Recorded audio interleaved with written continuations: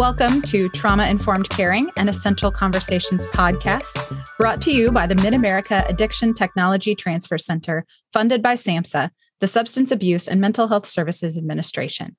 Although funded by SAMHSA, the content on this podcast does not necessarily reflect the views of SAMHSA. As we have learned that well-being inspires well-doing, we again encourage you and invite you to pause for a moment and engage in this brief mindfulness practice as we start this episode. Okay, I'm going to ask you to get comfortable in your chair, in your car, wherever it is that you are in the present moment. I'm going to ask you to close your eyes and clear your mind. I want you to picture a stream with water just lazily flowing by. All you can see is that stream just flowing past you. As you look more closely at the water, I want you to notice the leaves, the twigs, the fish, the tiny objects of all different sizes and shapes and colorful flowing, just continuously going by. I want you to take a moment and kind of really picture that. Now picture yourself standing beside the stream, watching everything coming towards you. Imagine that what you are watching for are your thoughts, wishes, feelings, or sensations, any kind of thought that you may have. And you're watching that come down the stream. Watch them come down. As they come close to you, just watch them come and go.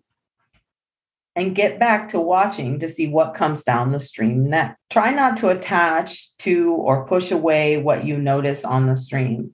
Just let it come and let it go. I want you to continue this for just a few minutes. When you are ready, open your eyes and bring your attention back to the room. Thank you. I'm Andrea Dalton. And I'm Roxanne Pendleton. And this is Trauma Informed Caring. On this podcast, we explore varied perspectives and nurture knowledge, inspiring courage for practical, transformative action. And in this particular series of our podcast, we are looking at what is in the soil, what's in our communities that supports resilience, that promotes well-being, and that really creates a more trauma-informed culture all around. We're really excited to have our guest here today, Mindy Davidson. Welcome. Would you tell us a little bit about where you work, what you do, and about you as a person? My name is Mindy Davidson. I work for First Resources Corporation. I am the Director of Behavioral Health in Ottumwa, Iowa. We have 2 substance abuse residential facilities where we treat substances, and we practice trauma-informed care in our facilities. I'm also in charge of our outpatient services, as well as 2 behavior intervention programs for youth. So that's what I do for a job. I am the mother of 8 children. We have born to us children and adopted. I have 7 grandchildren. Oh my goodness. So many to love. Yeah. I was a foster parent for a little while. I also have a large background actually in recovery myself, for recovery from substances, as well as trauma, domestic violence, and a long spectrum of trauma. So that's me in a nutshell. Yeah. So just in that, I can see, as I think about kind of the ripples and all the lives touched, you have experience as a mom, as a foster mom, as an adoptive mom, as someone who's been through trauma, as someone who's struggled with your own substance use, and someone who cares for others who struggle with substance use and healing from that and recovery. And so I wonder if you could, looking through any of those lenses, mother, daughter, community person, worker in the field, whichever lens you want to choose, where do you see, where are the sources of resilience? And you can speak from your own story and tell us a little bit more about that, or you can speak about those you're serving now. Well, if I talk about my own perspective, that's the most easy for me to talk about is my own. And I believe that resilience started for me when I was very, very young. I had to learn to become resilient to survive a lot of the situations that I was placed in as a child. So you have to learn to be resilient. And I come from a long line of poverty, trauma, and substance use all together. And so I learned as a young child that, you have to be able to bounce back from those things. You can't let them suck you in or take you down, Yeah. Was there anyone in your early life as a child who gave you hope or encouragement? I'm going to be honest and say no. I had a sixth grade teacher, the only person that I can think of. Well, I have my sister too, so I'll talk about the two of them. Okay. So my sixth grade teacher used to let me curl her hair. She knew that I came from nothing. I had nothing. And she never treated me any different. I was treated differently, I think, by a lot of people because A, I came from a biracial family, and B, which in the late 70s, early 80s, and B, because I came from a family who lived in poverty. So between those two things, I think that kind of made me a social outcast, I guess, at a really young age.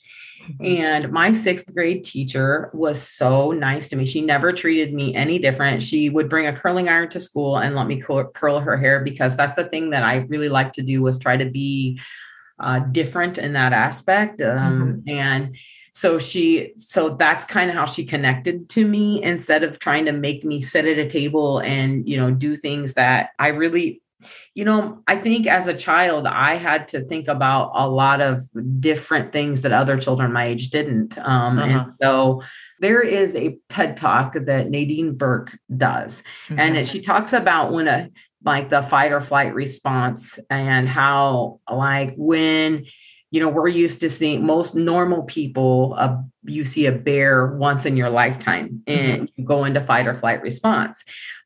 But when the bear comes home every night and that is activated, that fight or flight response is activated every night, that's when the changes happen physically for you. I think she knew that. I think my sixth grade teacher knew that I needed just that few moments where I didn't have to think about anything that was happening in my home life or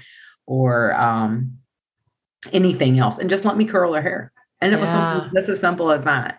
And then my sister is 7 years older than I am, and went through the same things that I did. But like we were just talking the other day, and I said, remember when we went camping in our station wagon, and we camped in our station wagon for 6-7 days? She said, that's great that you still think it was camping, Mindy, but we were homeless. Yeah.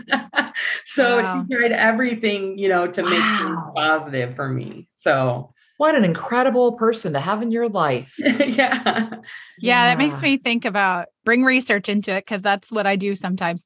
It makes me think of the research around positive childhood experiences. And, they've learned and they are continuing to uncover what those are. But one of those things is having one adult. And that is such a powerful protective factor, having that one adult who cares about you, who sees you, who maybe understands, like you said, who lets you curl her hair. Yeah. And that is so protective that it, when they compare it to health outcomes later on in life, people who have those positive childhood experiences, it almost counteracts the adverse childhood experiences. So it still has an impact, not that it gets rid of the impact of those experiences, but I think does exactly what you're talking about here, right? It builds that resilience, it builds that capacity so that now, later in life, you're turning it around and helping other people, which is pretty incredible. You came from poverty. You came from, I'm going to say, various layers of trauma. Was that in any way a driver for you to become a foster mom or to adopt children? Tell us a little bit about that. It actually was. So I will tell you that my children were removed from my care because of my substance use. My children were removed from my care because I was not keeping them safe. So painful. So I had to, by the Department of Human Services. So I had to work with the department to get my children back. And that's truly when I got clean and sober. I had lost 3 children already, and I did not want to lose my little girls. I know that that's one thing I would not probably have survived, is losing another set of children. And so I started working in this program called the Parent Partner Program. I don't know if you guys are familiar with that or not. It's a program that's through DHS. I got sober. I went to treatment. I got sober. I started working on getting my kids back. My kids got returned to my care. So I got a job. It was kind of a volunteer type thing, but where I was able to go back and help parents who were in the same situation as me, who had just had their children removed, to show them what to do to get their kids back home in their care, and to be like their sense of hope or inspiration to do that. So yeah, that was my driving factor. And then what I saw that kids, particularly boys, and particularly African-American teenage boys, nobody wanted to foster. And they would there was absolutely nothing not at their fault. But they were being sent to like facilities because nobody wanted to allow these children to come to their homes. And so we started to we had a 12-year-old boy who lived in our neighborhood who was being removed from his mom. And the department came in and we knew him. So I walked up the street, and this is really how it all started. I walked up the street and I was like, calm down, buddy. It's okay. And he's like, it's not okay. I'm going to get locked up. And I didn't do anything, Right. And he truly didn't. And so the social worker who knew me from doing Parent Partner, she's like, Mindy, would you allow him to come stay with you? And I'm like, oh, geez, I'm going to have to think about that for a second. She's like, well, we really don't have a second. So I didn't have any time to really think about it. And I was like, okay, yeah. Okay. So he came to stay with us, and then we started working on getting our foster parenting license and things like that. And so that's kind of how it worked. So I was like one of the first people in the state of Iowa to have my children removed and then become a foster parent by the same state who removed my children from my care. What a story of hope. That's amazing. That's got to be so inspiring to people who have walked that path or are walking that path right now, that I can get my kids back and I can go on to care for other kids and help other parents. That's really, it's phenomenal. A little choked up. Yeah. Yeah. So, what about the foster care system? I know sometimes we hear the bad things, but it seems like you have had some experiences where you've been part of the good. I wonder if you could tell us about any of those experiences you've had or the kids that you've fostered. What's going on in that system to help support the resilience of the fostering parents or the parents who've lost the kids to the system or the kids in the system? Is there anything happening there to help build resilience? There is. And I will tell you that one of the biggest things that they're asking of foster, I know in the state of Iowa, so I can only speak for the state of Iowa. So particularly Wapello County. Because things are different across the state. But here, one of the things that they try to do, and I used to kind of help with this too. I don't really have a lot of time these days. Otherwise, I'd still be helping. But one of the things that they try to do is they try to get foster parents to understand that the goal of foster parenting is not to adopt children. The goal of foster parenting is to reunite children with their families. And so your job is to keep children safe, and at the same time, teach parents how to be parents so that we continue to keep them safe. So, and when I was a foster parent, they would have me come in and talk to people because I allowed parents to come into my home.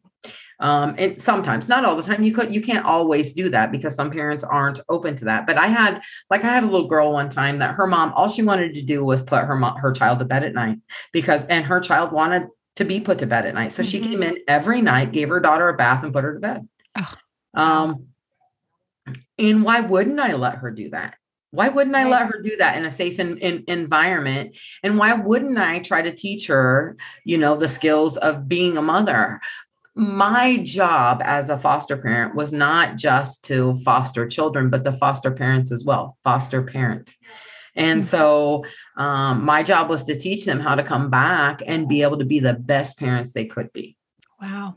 So that is kind of one of the things that I think we do differently across the board. That's done different than across the board. It's the expectation is that you will not just foster kids, but you will foster parents.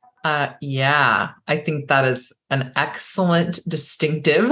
And when you're working from that viewpoint, you are involved in the whole realm of healing and recovery and support and building resilience in families, right?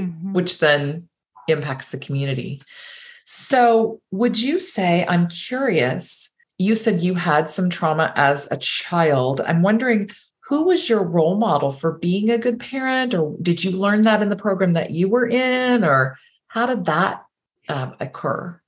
So I'm going to tell you that when my children, my kids went to kinship care, they didn't go to actually into foster care. My kids went to kinship care. My sister took care of them until I could have them back home with me, which was very, very short term. So I want to be really clear that it was very short term that my older kids were also in kinship care, and I didn't get custody of them back for a long time. And I never got custody of my son back, who was 9 months old when he was removed from my care. So I never, and those were from my own decisions. So I will tell you that when I got involved with the department, my kids had never even had sheets on their beds.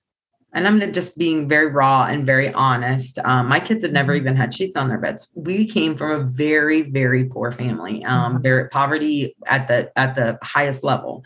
Right. And so, to be honest, the department taught me my worker called me every day and told me how much she was proud of me for making sure that my kids were at school on time. She called me at like 8:15 and would say, "Are the kids at school?" And I'd say, "Yeah, they're at school." And she'd say, "Okay, you've made it 5 days now in a row, an entire week that your kids have made it to school on time." Just those little things that they go out of their way to do. And still to this day, I work with those same workers every day.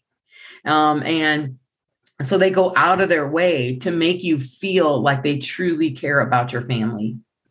And and that they want your family to be together. They're not trying to take your kids away from you, or, you know what I mean? They go the extra mile to let you know, they're encouraging, great parenting skills. And it's just a great system that we have going on here. So it was my worker, honestly. And my treatment provider. My treatment provider was another person who truly believed in me. I really hear several of the principles of trauma-informed care popping up in what you're saying. Yeah. There's empowerment for sure, right? Being able to have that ongoing, cheerleader almost, right? Just that support, that person who says, "I believe in you and I see you doing it." That's so impactful. And then I also heard you were talking about choice, offering people the opportunity to come put their kids to bed, give them a bath and put them to bed in their foster placement. I don't feel like that happens a lot of places that I'm aware of, but that's just an incredible, that's choice and collaboration. And being able to work, together with the whole system in order to improve those situations for families. And then, like Roxanne said, it does extend into the communities too. And that only can happen when you have safety and trustworthiness in place to begin with. So I just wanted to highlight that because it just was such a great outline, really, of the principles of trauma-informed care. So I appreciate that. And just, what an impactful story too. And then the Department of Human Services for the state of Iowa really do try to practice trauma-informed care. I think it's kind of difficult in their capacity, because of the regulations or the state laws or whatever it may be. It's kind of difficult for them, but they try. I mean, they truly do try. And, the other thing I was going to tell you guys is that my adopted son, it will be 13 in December. And his biological mom, is at my house right now cooking supper. So so that I don't have to cook supper tonight when I get home. She's been sober 2 years now. Unfortunately, she couldn't get it together in time to save the rights to her child. But she's been sober 2 years now.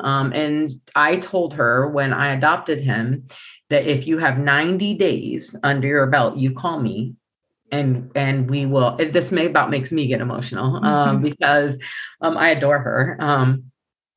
She just reminds me of so much of myself when I was broken and lost, Yeah. And so I told her, you have 90 days. When you have 90 days clean and sober, you call me and we'll set up a visit for your son, And she did. And she's been sober ever since. She comes to my house. She stays the weekends at my house. When we go on family vacations, she goes with us. My other son, who is also adopted, unfortunately, his mom is not involved in his life, or his parents are not involved in his life, his biological parents. But she is his other mom. So, because he always says, well, JJ's got 2 moms. I want 2 moms too. Of course. So she's like his other mom. So like I said, she's at my house cooking supper as we speak. Mindy, I just have to ask, when you're describing these things, it sounds like this community that you have cultivated, right? This family of choice, really, right? You've got the biological, you've got the foster, you've got the adopted, you've got the mom of the one helping nurture the other child, like all of this nurturing, all of this community that you've created. What sustains and feeds you so that you can sustain and nurture this community?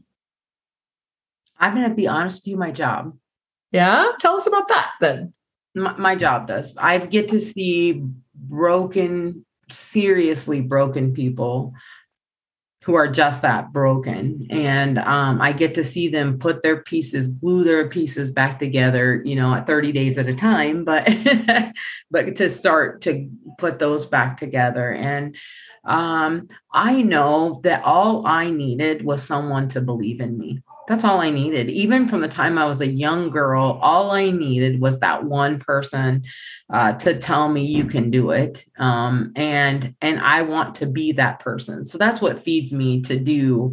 I want to be that person that, that someone like me remembers letting me curl their hair in 6th grade. I want to be that person, even if it's the smallest things that I can do. And that's what feeds my soul. I think what you're describing is a kind of vicarious resilience, which is not a term that we talk about a whole lot. We talk about vicarious trauma all the time, right? Mm-hmm. How we see trauma and we absorb it and we take it with us. And but I think you're describing how you see healing, and that in turn helps you continue to provide healing and foster resilience. And so I think that's a really important concept, especially for those of us who are professional caregivers. Like, we have jobs where we are providing care. Sometimes that's hard to come by because we get mired in the muck sometimes of what we see every day. And it's hard,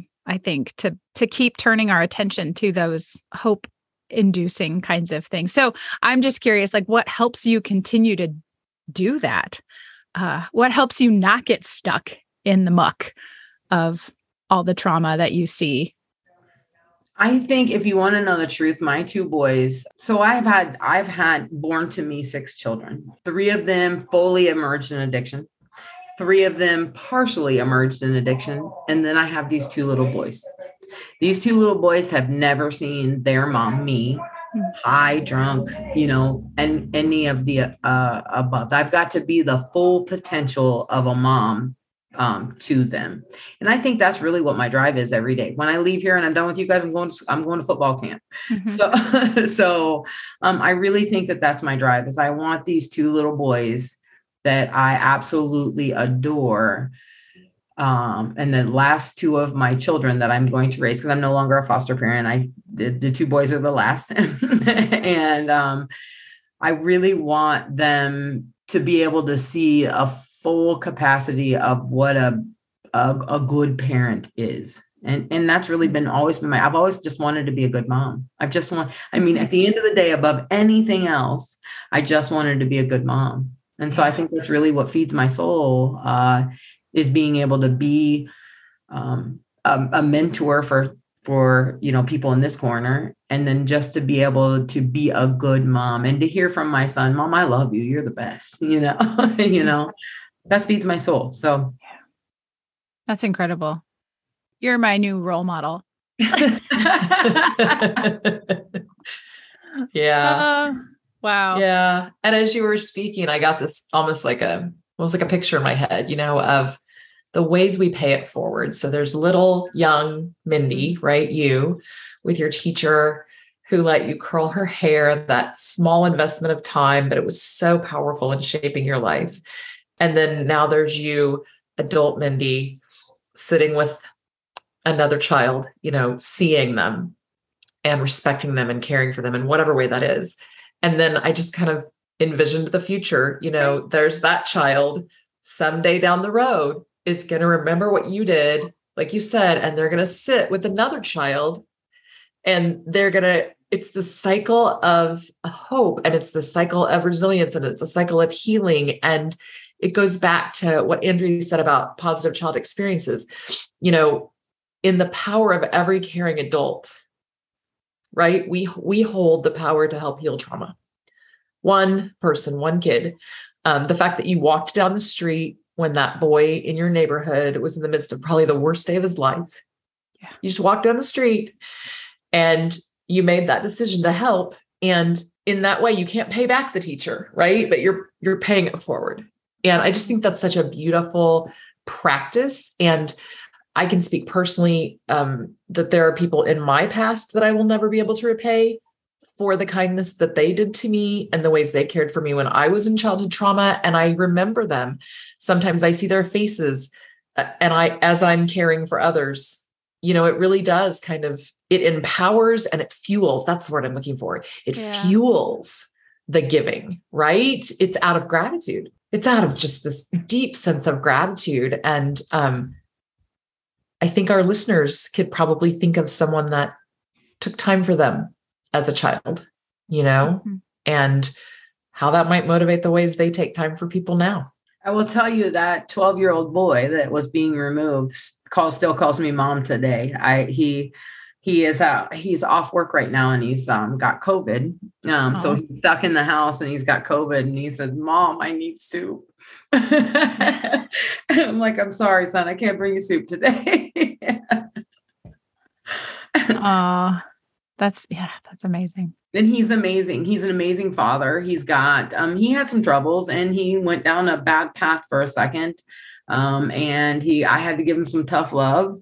But today he is employed. He's getting ready to buy a house. He has 4 children. And he's an amazing father, And he will tell you that had that intervention not happened with DHS, his life would not be what it is today. He would probably be on the same path that everybody else that didn't get an intervention that lived in that home. He would probably have been on the same path, which was prison or death. And because it really is necessary to interrupt the cycle because it does. We do as human beings, like we just keep doing the same things over and over again, unless something comes in and interrupts that, right? Changes it up for us somehow. What a gift. What an honor to be part of his story in that way. Yeah, it's amazing. It's an amazing feeling to know that, he loves me and I love him. And that was all by pure coincidence. Like I just was walking in my house, at the right time. So, well, and I think you were walking in your house at the right time and your heart and mind had been prepared by previous experiences, right? True. To have a willingness to be open to this child, right? And it seems on one level, it seems almost like a kind of magic that happens, but on another level, it seems like, well, of course, why wouldn't we, if we've had that experience of being loved, if we've had that experience of being supported, if we've had that experience of being seen, why wouldn't we want to share that with someone who's in desperate need of it? And again, it just takes one person helping one other person. Yeah. To set off that chain reaction. So I think I have one more question, and that would be, Mindy, thinking about other people who, I mean, I know you've spoken in front of a lot of people about your story, but also those who are listening to this podcast interview, what advice would you give somebody who is looking around in their community and they're seeing trauma, they're seeing needs, they're seeing, awful things going on? What one piece of advice would you give somebody who says, I want to help, but I don't know what to do? I would say I go with my heart. If my heart tells me that it's the right thing to do, then do it.